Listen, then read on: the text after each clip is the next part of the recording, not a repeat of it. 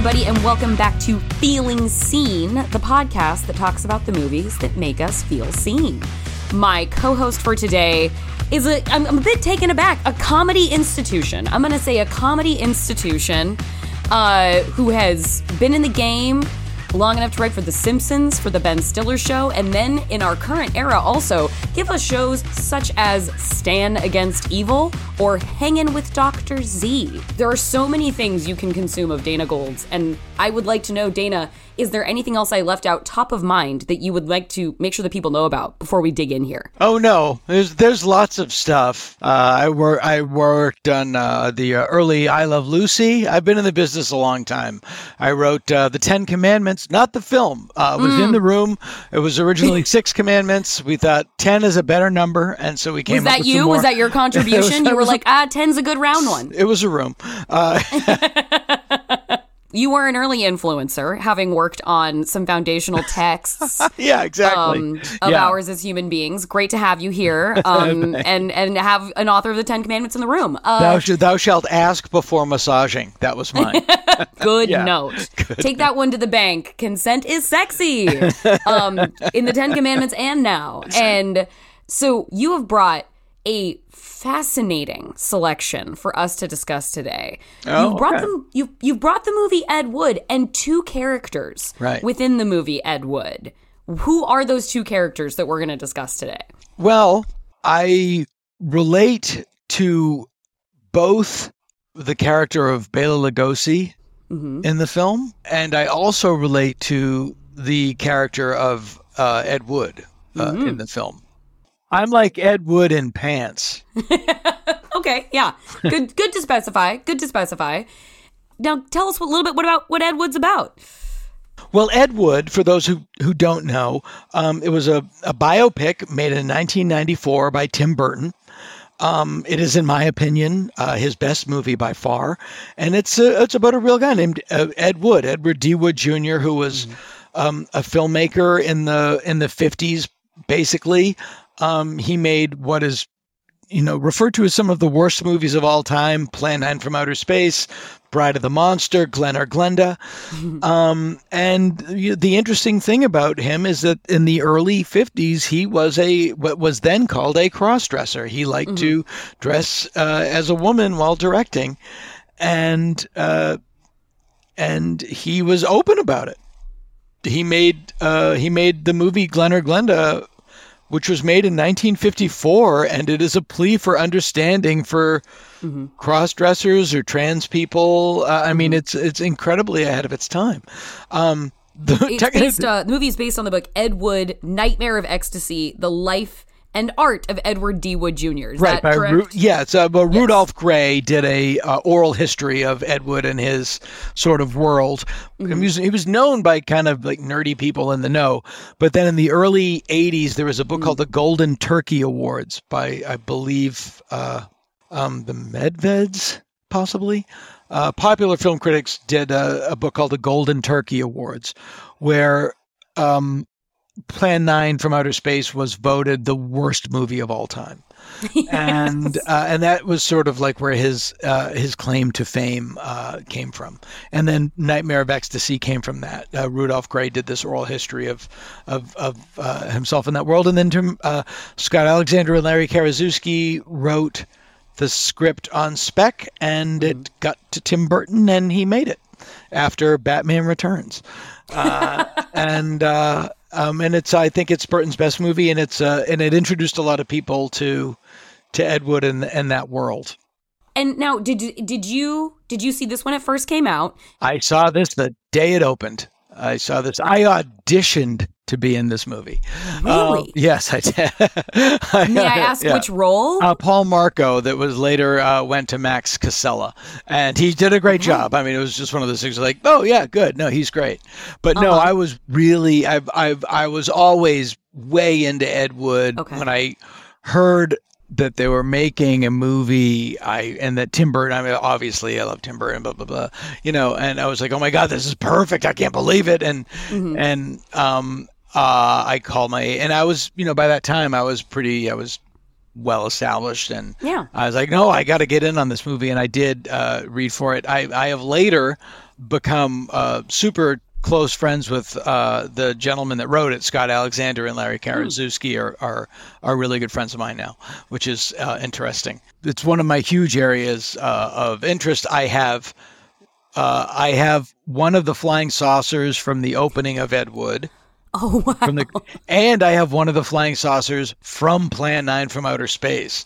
That That is another Ed Wood movie. Yeah. Do you still do readings of Plan 9 from Outer Space? We do, with yes. friends? Yes, we do. We do them. It's a Halloween tradition.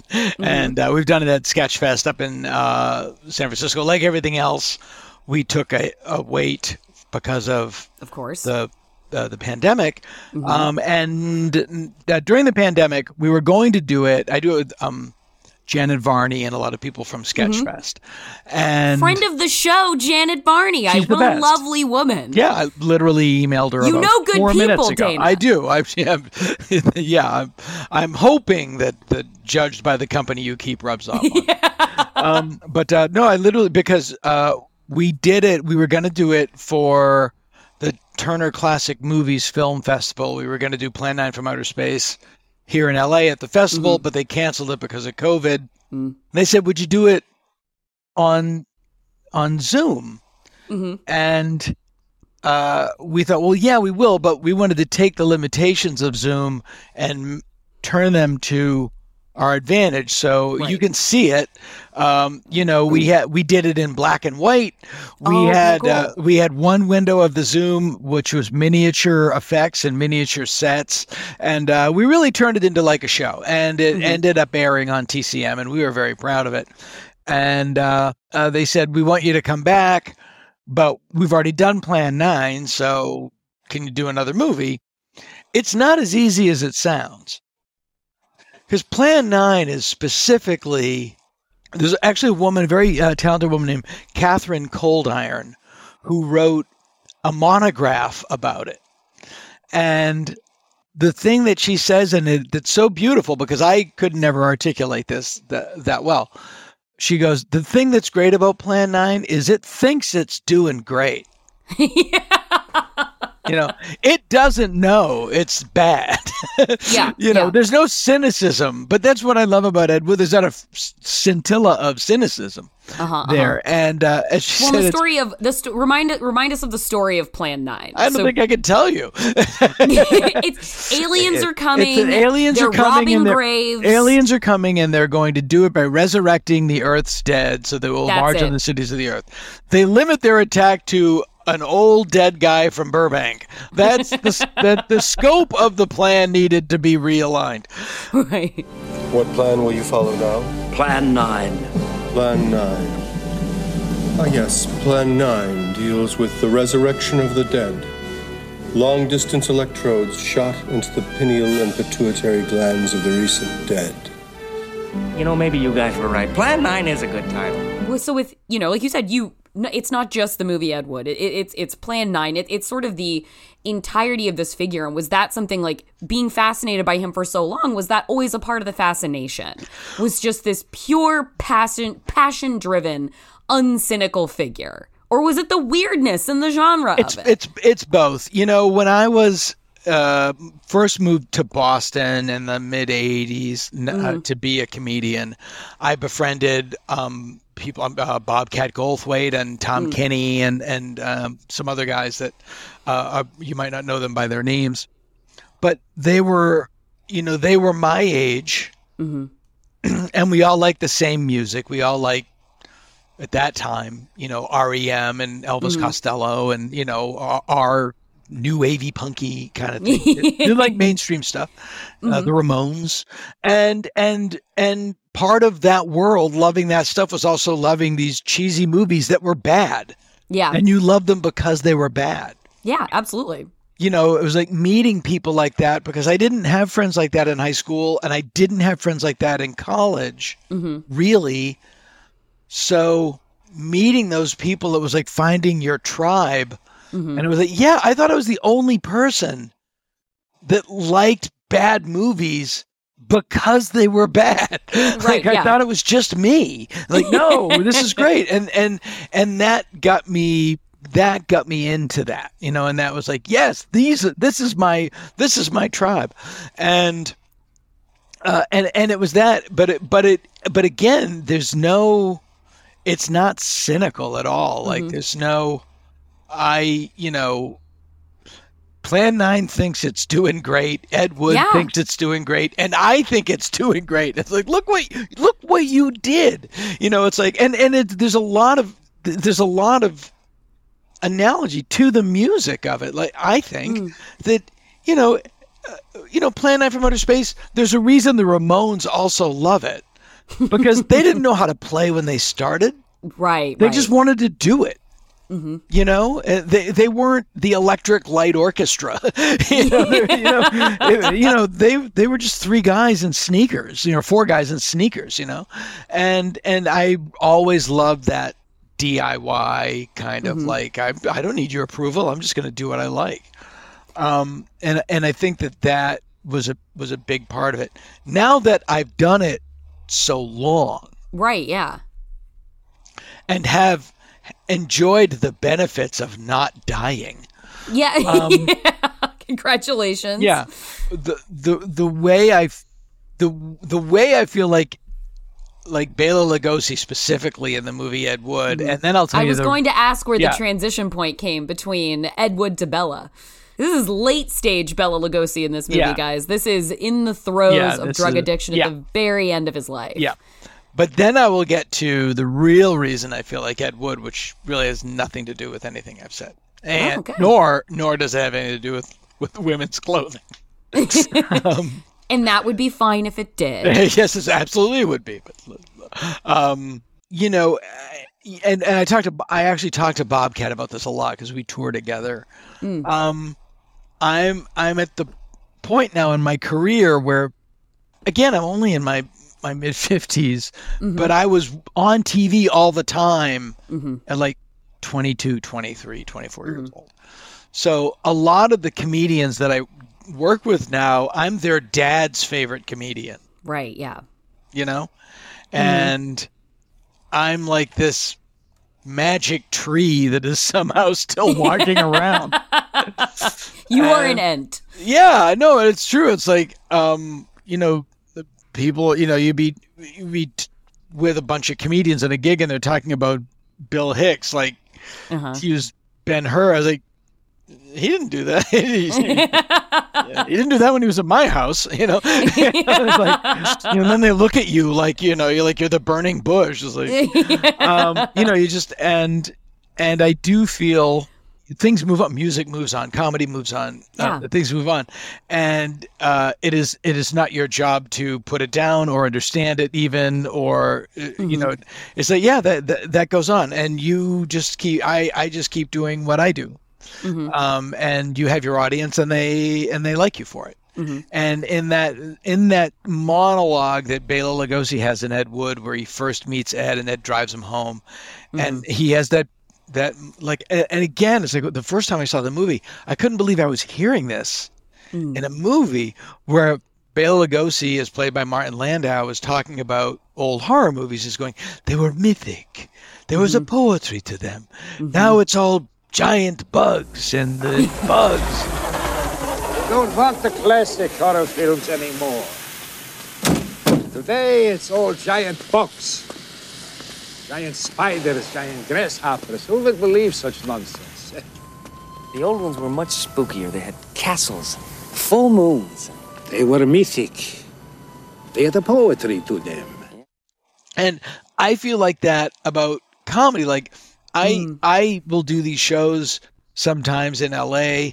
It's me and some other people, and I'm the only person that doesn't start the show like, y'all smoke weed. Yeah. And I'm doing a bit about Hitler getting married in the bunker, and I'm like, and I'm like, Bridging generations. Yeah, like I'm doing what I'm doing what I'm doing. It is I'm hopefully not an anachronism, but I've definitely seen different phases come and go. Has it surprised you then, considering that you saw, like you said, you saw this like opening weekend? Has it surprised I saw it opening you? night. Opening night. Because I was mad because I wanted to be in it. And then I was like, oh, he's actually very good. So has it surprised you over time to find the resonance with Bela Lugosi in this movie, considering you saw this in the mid 90s when it came out, I think 94? Yeah, 94. I saw it at my peak of relevance. It's very strange. Oh no, Bob and I joke about it a lot. Like, it shows that we should start talking in a Hungarian accent. Like, not every joke has to be about smoking pot. You can do other jokes. It's like, why are you wearing sweatpants on stage? It's a show. Put on the clothes. They're paying to see you. But I've said that. Like, I remember getting this lecture from a guy named Kevin Rooney, who's one of my a mentor when I started out. My Yoda. It was an older comic. I was like, it's a show. And even if you don't like the crowd, because I had a very punky kind of attitude, and if I didn't think the crowd got me, I was very aggressive. I think it's called immature. It's the word I'm searching for. And Kevin said, like, no, it's a show. These people, not only did they pay to come in, they paid a babysitter so they could leave to come in, and they're paying for drinks. They want to like you. You're their night out. Right, yeah. They want to like you, but first they want to make sure that you like them. And that made me a better comic from the moment he started talking to the moment I heard it. Like, I became a significantly better comedian. And I find myself saying that to people. Like, they're just like, they dress like they just got out of the gym. I'm like, what are you doing? That was I hadn't watched Ed Wood in ages, and then when I watched it again for this, like, I think that seems to be something that Edward D. Wood Jr. Yeah. That he is kind of constantly striving for and sort of enamored of is that showmanship. Like, he wants to create something he loves. He wants to create a work of art, but he wants to give the people a show, and there's this real reverence. It's one of those, Hollywood movies that makes me emotional about Hollywood, because it's about somebody who just never stops in pursuit of a dream to create his art, no matter how bad at it he is or how few resources he has. Yeah. And so I get that sense of like Ed Wood's not going to wear sweatpants to the show. Right. Yeah. And that what made it so beautiful is that he was so optimistic about it. You've got to get through that door.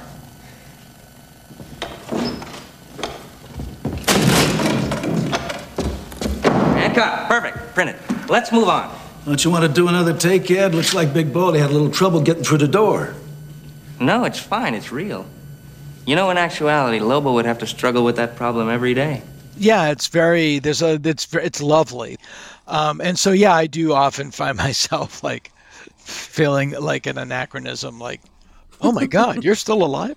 And then right when Ed Wood came out, I worked on a documentary called The Big Scary Movie Show, which was about horror movie hosts. Vampira, Elvira, Zachary, Svengoolie, the Ghoul, Yeah. There was a time... Ghoulardi, whose son is Paul Thomas Anderson. Ghoulardi's son is Paul Thomas Anderson? Ghoulardi was Ernie Anderson. He was the guy that did...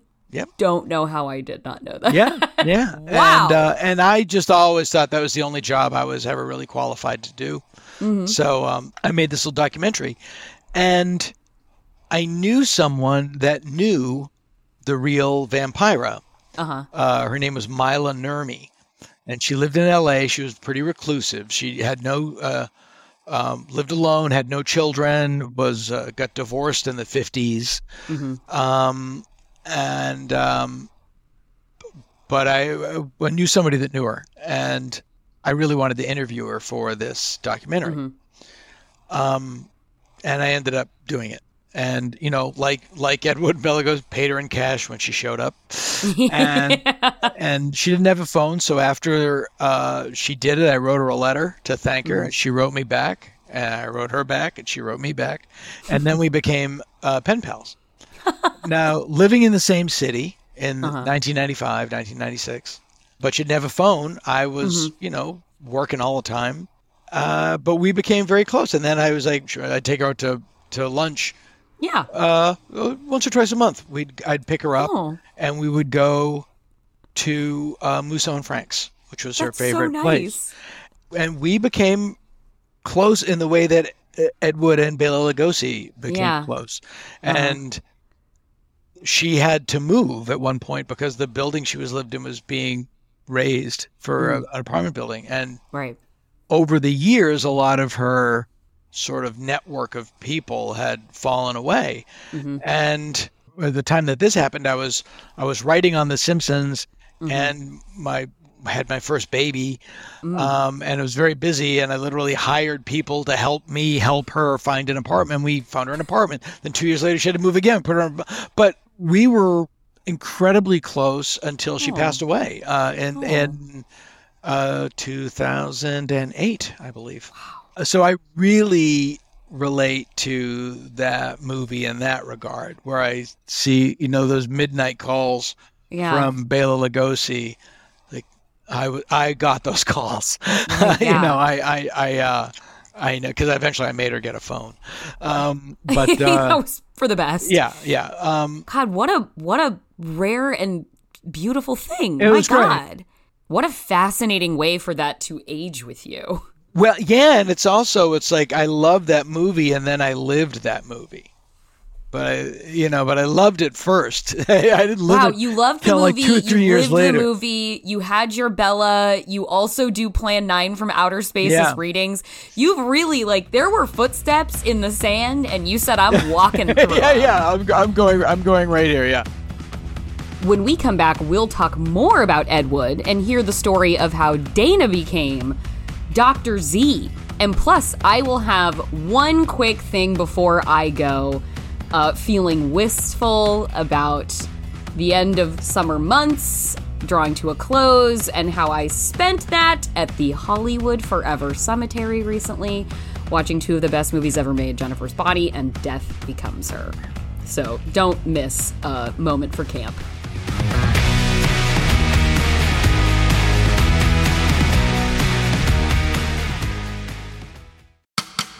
It could happen to you.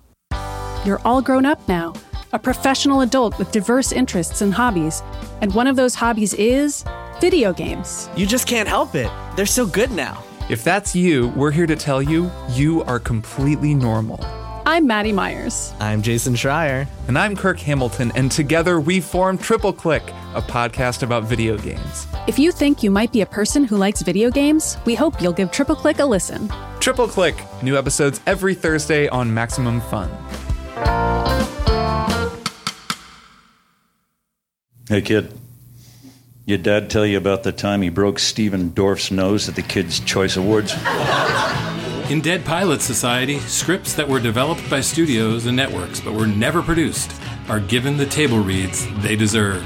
When I was a kid, I had to spend my Christmas break filming a PSA about angel dust. So yeah, being a kid sucks sometimes. Presented by Andrew Reich and Ben Blacker. Dead Pilot Society, twice a month on MaximumFun.org. You know, the show you like, that hobo with the scarf who lives in a magic dumpster. Doctor Who? Yeah!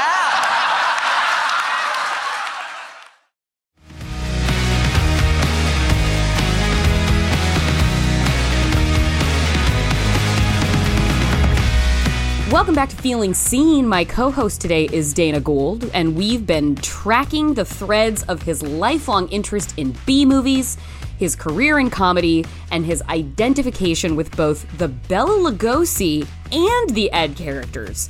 In the 1994 Tim Burton movie Ed Wood, that is an emotional swing, so let's get back to that conversation. Something I wanted to jump back to from you saying, like, when you were in Boston, you started hanging out with Bobcat Goldthwait, you kind of found like your coterie of trash mongers. Yeah, that's a beautiful way to put it. Being a trash can raccoon in my own life, I highly identify with that. And there's that beautiful line in the movie where Ed Wood, I know the line you're gonna say. Eddie's the only fellow in town who doesn't pass judgment. You should feel lucky. Eddie's the only fella in town who doesn't pass judgment on people. That's right. If I did, I wouldn't have any friends. Yep. I choke up hearing about that movie. That's exactly what's beautiful about that movie. And that's what's beautiful about punk music. You know, they have that together. I think that's, it's like, yeah, because when you're on the bottom rung, you know, and you're cool, it's like, yeah, come in. There's nowhere else to go. You know? There's just such an openness that comes with that kind of sincerity that I think allows for such a broad, sincere embrace of things, because you're not trying to find the angle on it. And I want, like, in comedy, do you feel like you're kind of surrounded by the angle on it at the time? Or, like, do you feel like sincerity, you have to fight for sincerity amidst your profession? In comedy, in stand-up today, and there's comedy and there's sort of Hollywood in general, like, and this is really where the Bela Lugosi comes out. Like, you know, so much of stand-up comedy today, it's really divided. There's you know, the edgelords and never identify yourself with anything with lord in it. Unless it's ironic, and I don't think that's ironic. It's just real locker room, adolescent locker room posturing. It's real 13, 14-year-old stuff. And I couldn't care less about it. But I do feel like, yeah, it's everything. It's like, what do I shit on? What do I shit on? And this is the thing with hanging with Dr. Z is a lot of that is just a choice. It's like you can hate it or love it for the same reason. This is the one. This is the one I'll be remembered for. One of the reasons I feel so much, I'm more like Ed than Bela in this regard, is that over the course of my, you know, I started when I was 17, but the things that have given me the most traction is just doing the stuff that I really love, and I love horror movies and science fiction movies and cheesy stuff like that, and I do that stuff for fun. Stand Against Evil is a great example. Stand Against Evil is a TV show that I created and produced, and it was, you know, paid for my life for 3 years, and I was going to do it as a web series. I was going to pay for it myself just because I wanted to do it. And, you know, the premise of the show was very simple. To me, it was, you take the X-Files, and what if instead of Mulder and Scully, it was Scully and my dad? Like, you know, what if she had to deal with an old crotchety guy that didn't necessarily not believe in monsters, but just didn't care? Which was my father. And based on that simple premise, and that was just my way of doing a monster series, I happened to tell it to my friend Pete Aronson over lunch one day, and we were just having lunch. And he said, well, if you can do this and this, at the time he was running IFC, and he was like, wait, I like that idea. And it was like, don't go anywhere else. Yeah, it was like, well, I was just going to pay for it myself. And he was like, well, can you change A, B, and C and bring it back in? And yeah, sure. And I did. And they were like, and they bought it in the room. They was like, okay, yeah, we're buying it. And not bad. So, but again, that just came from doing something I love. Hanging with Dr. Z came from this ridiculous sketch I wrote for the Ben Stiller show in 1992, which was, I had an idea for a sketch called Planet of the Apes the musical, and this was before The Simpsons did it. Mm-hmm. And it had nothing to do with the version that The Simpsons did. Mm-hmm. That was thought of independently and done before I got there. Mm-hmm. But I had the idea, and to me the sketch was like with Hamilton is coming to town. You see Mm-hmm. the coming soon, Hamilton, and it's footage of the play. And I thought, well, we'll do that for Planet of the Apes and very cynically, it was like, well, Ben likes Planet of the Apes. I like Planet of the Apes. I'll get to do the makeup, which will be really fun. And it'll be stupid. And then literally the other sketch was because we had no money. So it was like, well, can we get 2 sketches out of 1 sketch? The other sketch was, well, we have the set. We'll do for the second sketch from the producers of Planet of the Apes, the musical, Dr. Zaius is Mark Twain tonight. And the show got canceled before we get a chance to do it.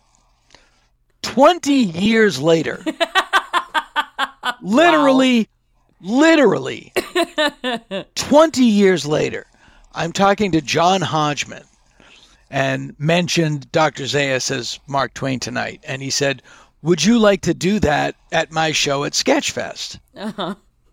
And my first response was no. No. That's a lot of work. But I know a lot of people in special effects makeup. Right. I think Greg Nicotero? Yeah, Greg. Greg is one of my best friends, and so there's nobody better that you could know. No, exactly. In terms of that conversation. To that end, this was the conversation we had. I was like, John, I'll call you right back. This was in 2000, and I guess 8 or 10, maybe 10. Call him up. Hey, Greg, it's Dana. Is there anybody over there that I can pay to do a movie quality Dr. Zaius makeup on me? We'll have to fly him to San Francisco, but we'll fly him, we'll put him up and pay him and everything. But I just, so it'll be a day. But is there anybody over there? Hang on a minute. Yeah, Andy will do it. That was it. Thanks, Andy. See you in San Francisco. That's Andy. Yeah, and we did it. And the reason I wanted to do it because I knew when I walked out on stage there would be a big laugh. Yeah, yeah. But then I knew that once the audience saw that it wasn't a mask, that it actually was the movie. It was it was that. Yeah. And it's very different than a mask. It's a very complicated procedure. That there would be a giant laugh. Like there would be a big laugh and then there would be a tidal wave laugh. Yes. The realization and then the wave. And I just, as a comedian, very greedily wanted to hear that. Mm-hmm, of course. And that is, you can see it on YouTube. That is exactly what happened. And then somebody said, hey, would you want to do that for this? And would you want to do that for that? And it just grew into this sort of character. This is the best bit idea you've ever had. The legs on this thing. Jesus. But it was great because it grew. Wow. It was like, then I did it. Dana Gould is William Shatner as Dr. Zaius reciting The Night Before Christmas. And I did that for the Mystery Science Theater telethon. And then TCM called me and said, we're doing Planet of the Apes as a Fathom event. My God. Normally we interview somebody from the movie. Would you want to be interviewed as Dr. Zaius? We have something special for you. I am joined by an original member of the cast of Planet of the Apes, a performer who doesn't do many interviews, preferring to let his work speak for itself. But we convinced him to join us, and it's a great honor for me to introduce from Planet of the Apes, Dr. Zaius. Hello, Ben. Nice to see you. Doctor, thank you for coming. Everyone, where's my camera? Everyone watching, thank you for, it's great to see that the old films still get appreciated. And by the way, none of these things I searched out to do. Like all of it finds me. Like wow. I'm an adult. I have children. I'm I'm not a. If you can see my house, my house looks like a normal house. It's I have furniture and pets and stuff. I had a professor in college who said, a journalism professor in college who said, become the person that the History Channel would call if they need to talk to somebody. Yeah. You became the call from the History Channel. Yeah. So then I got the call to do it on TCM, and they're interviewing the character of Dr. Zaius. Yes, of course. But it had to be funny. So what I did, and I literally just kind of came up with this on the spot Uh-huh. was that, yeah, he's Dr. But that was a movie he did. Yeah. That was a time in his life. But he had a big career. He's Yeah. not just that one role. And I just sort of did it like when Orson Welles would go on Merv Griffin when I was a kid, like just name dropping and living in LA and knowing everybody. And that kind of like weird show business, like, you know, here's the thing that Hef doesn't get credit for. Yeah. You know, he does a lot for the wildlife, you know, just like anything like that. And that sort of started this weird idea of him as this sort of Austin Powers, like 1969 era Hollywood celebrity. And during the pandemic, Rob Cohen and I, who was my writing partner it wasn't my writing partner at the Ben Stiller Show, but he was my office partner. We said, let's do it as a talk show for the pandemic. We'll do it like Space Ghost. So there's no in-person stuff. And because we were bored out of our minds. Of course, yeah. And we thought, what would cost us a lot of money, but also put us at risk of being sued by Disney? And this was the only thing we could find. We can get on that. Exactly. But we did it, and it just clicked. And what's so funny is, and then I'll shut up about it, the first time we did it, Janet was the first guest, and I wanted somebody that I knew was really fast on their feet, but that I trusted. And you know, Janet's like my sister, kind of. I love her like a sister. She's a lot cooler than my actual sister. Thank you, Rusty. That was dynamite. Janet Varney, where does one begin? She's a dear friend of mine. Good Lord, I think I first met Janet at a potluck at Eric Burden's house. She's just the dearest. Please welcome your friend and mine, Janet Varney. Hello, thank you so much for having me. And it was really beautiful because it clicked immediately. It was also 2020. It was during the pandemic. It was during the election. And, you know, I'm online a lot. You're online a lot. And there's so much just negativity and sourness. It was just complete positivity and beautiful stupidity. You know, it's beautifully stupid. I am feeling the Ed Wood through lines. Yeah, and and I have always, like, I'm a good stand-up comedian, but what I do is not that. Like, what I do is, like, if you were to put comedians into like categories, I would be like a guy that wants to be George Carlin, like a autobiographical and sarcastic, and people say it's dark. I don't see it, but it's what I think is funny. But I've always envied people like Paul Rubens, because Pee Wee Herman, like, to have this other person that you have as a character that lives in his own universe, and then you can just be yourself, and then you have this completely silly thing. That's what it approached, and I can't believe that it happened. Like that, I have this weird alter ego that's completely ridiculous and silly, but it was great, and people reacted to it so strongly because it's totally positive. But the point of it is, the end of this terrible journey I've just taken you on. It's your journey. Is that it all, but this is the Ed Wood analogy, is that it all came from something I loved. Yeah. And there was never a profit motive to it. Believe me. Believe me. I believe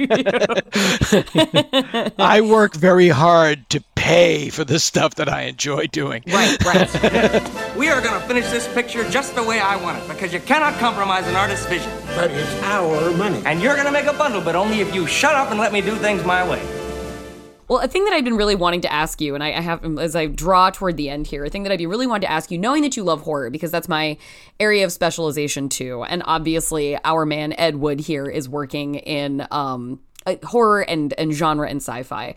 I talk a lot with my queer friends about like the sort of power of identification with both the hero and or the monster in horror cinema, and the power of seeing that like outcast figure who rises up to become the all-powerful, slayer that takes out the bad thing, and there's the power in that, but then there's also the power in seeing yourself as the monster and being like, you are this thing that is cast out that is terrible. Yeah. And so you will wreak havoc on all that is around you that will oppress you. And I wanted to know, has anyone ever, I'm just curious, has anyone ever wreaked anything other than havoc? Yeah. Are they wreaking joy? Is anybody wreaking positivity on the world? Mike Scully, Mike Scully, the Simpsons writer, once said, I want to wreak something, not havoc. I don't know. I want to wreak sincerity on this world. That's what I want to do. But the point you're making, finish the point you're making. Yeah. It's a beautiful point. Well, and just I wondered where for your love of genre and with your identification with someone like Ed Wood, who in him and his parade of oddballs that he moved through life with, like what for you is sort of the joy and genre of that? Are you the hero figure or are you the monster figure? No, that completely. This is really interesting that you bring that up, and this is something that when I was a kid, they're called monster kids that grew up loving horror movies. Okay. Monster kids. Every monster kid had a favorite monster. Yeah. And I wanted to be the Wolfman. And a lot of kids want to be the Wolfman because you are the Wolfman. You're out of control. You can't control your body. You do. Yeah. Then you wake up and you feel terrible about it. And a lot of people that were outcasts relate to the monster because they are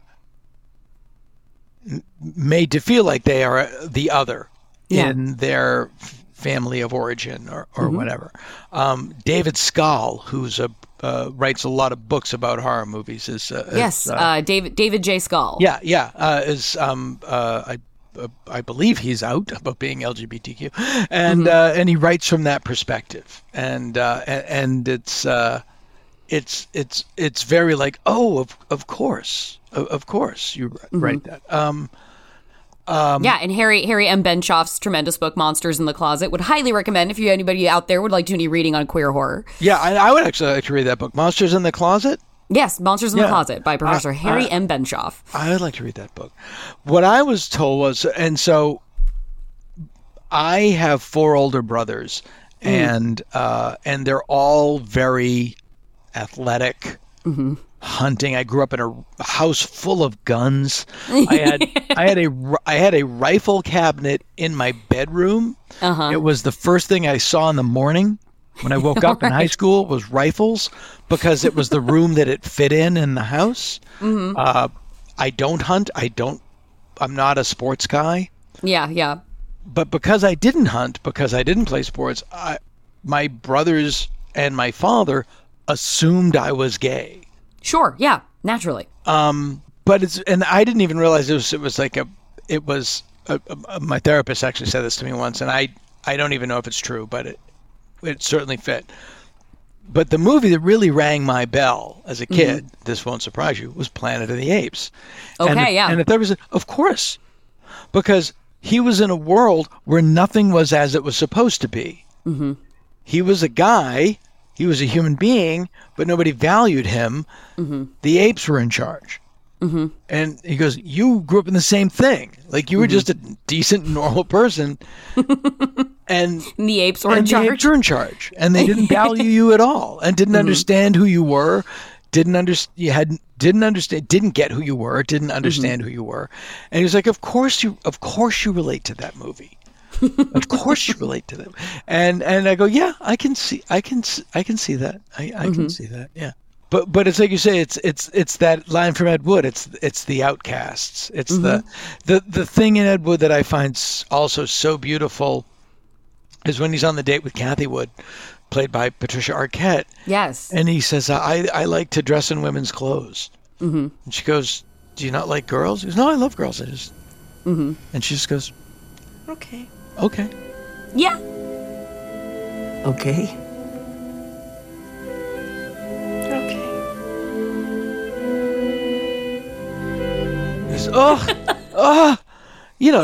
You could brings tears to your eyes. It's just like, well, and watch his flash of recognition of how rare that moment of acceptance is in his life is such a moving exchange. By the way, and that's real. That's real. Like they were devoted to each other, and I think that's also like one of the things about that movie that the people that get it, like that really resonates and that people love, is that, my God, it's just like, yeah, it is like punk music, or like any theater group, right? Or any whatever.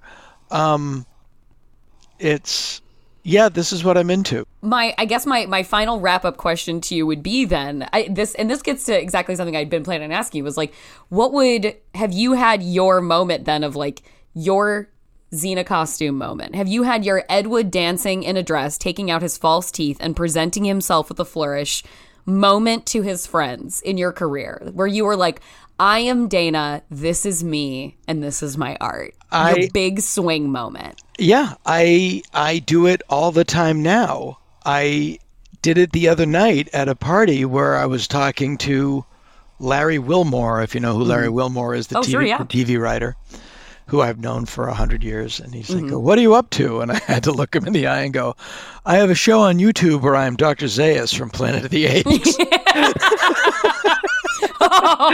Right. But yeah, this is it. That's awesome. This is it. Yeah, it's like, what do? I do a live show, Plan 9. I do a talk show as Dr. Zaius. I am the nuclear rod of me at this point. Amazing. Dana, that's amazing. I hope we can all be like, you know what? Every year could be my nuclear rod year. Every form I take could be my nuclear rod form. That is beautiful, and I would like to wrap us on that wonderful sentiment and say thank you for joining us today to talk about this. Anytime. I really enjoy this. Is really great.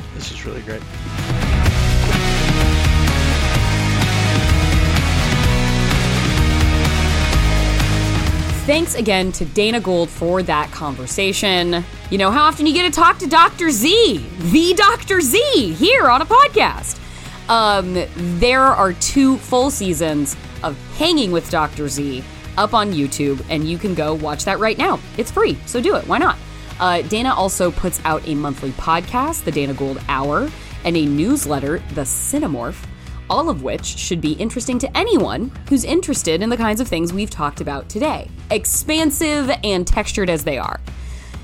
And now, the one quick thing before I go. I know it's very geo-specific. It's LA, it's the Hollywood Forever Cemetery, but I hadn't been in years. Obviously pre-lockdowns, but maybe, 2018, 2019. The last thing I saw there was a dance-along to Dirty Dancing. And let me tell you, that cemetery did get up and dance. But now I've made my return to Hollywood Forever because a friend told me that there was a Can't Miss Jordan Crucchiola double feature playing. And boy, she was right. Because it was Death Becomes Her and Jennifer's Body. It was slumber party night at the cemetery. You didn't actually sleep there. But they didn't start Jennifer's Body till midnight. So you're really there like an all-night event. And I think they've changed the projector or something. Because that picture quite was like being in a goddamn movie theater. And I was there with so many people who had never seen Death Becomes Her before. This was their first time. Watching this now, with drag having permeated mainstream culture so far, like the vernacular of drag in its RuPaul's Drag Race fashioning specifically, and the way that sort of internet and Twitter speak has folded into daily vernacular. I don't think everybody talks like they do on Twitter. I'm not like that myopic about it, but the amount of matriculation of particularly like Black queer language really that is popularized very heavily by drag art as that is put out into the world through mass media. Things like, again, RuPaul's Drag Race is not the only form of drag, but it is, I think, the easiest shorthand. To have that so hardwired, I think, in our collective consciousness now, and to watch something like Death Becomes Her It's like, I feel it's like being in a drag show for an hour and a half. Watching Death Becomes Her is essentially experiencing a drag show, I think. Robert Zemeckis, that guy has some imagination journeys he goes on with movies. He has a varied career. I don't care what the other hits are. There's nothing better than Death Becomes Her.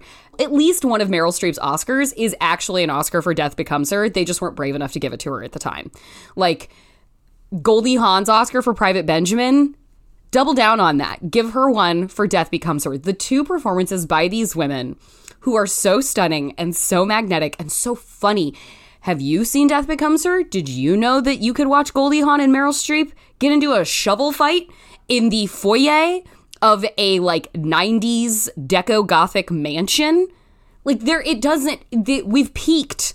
We used to be a society, and we were a society when Death Becomes Her was a movie that we would make and put out in this world. Isabella Rossellini, defining beauty and excess, an amazing Bruce Willis, cuckolding comedic performance. I mean, the amount of people on a version of their A game that you don't often get to see or wouldn't expect in Death Becomes Her. To watch people around that experience it for the first time, especially my younger friends, my Gen Zers, my Gen Z millennial cuspers, it was a magical evening. And then, of course, coming up behind with Jennifer's body after that at midnight. It's like as if it couldn't get any better. And you're just laying on the ground in the Hollywood Forever watching. I mean, this movie is never less emotional for me.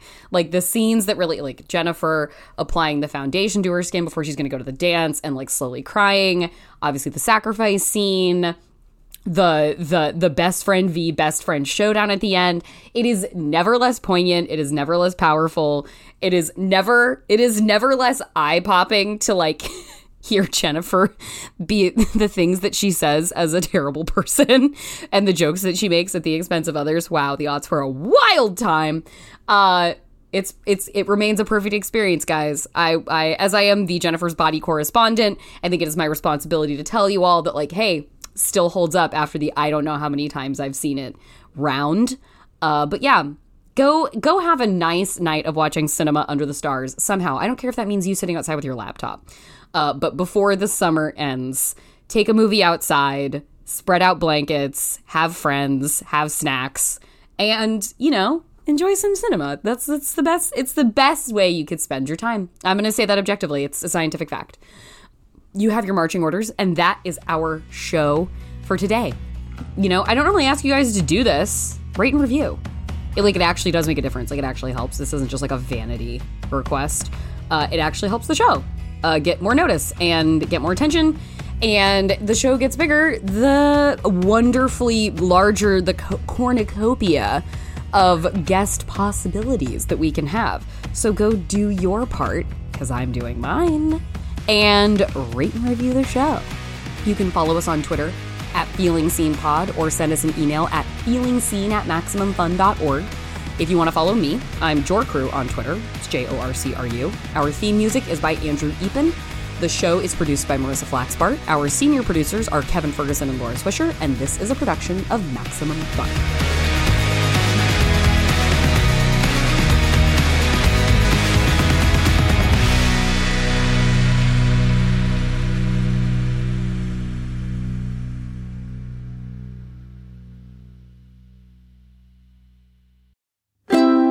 MaximumFun.org. Comedy and culture. Artist owned.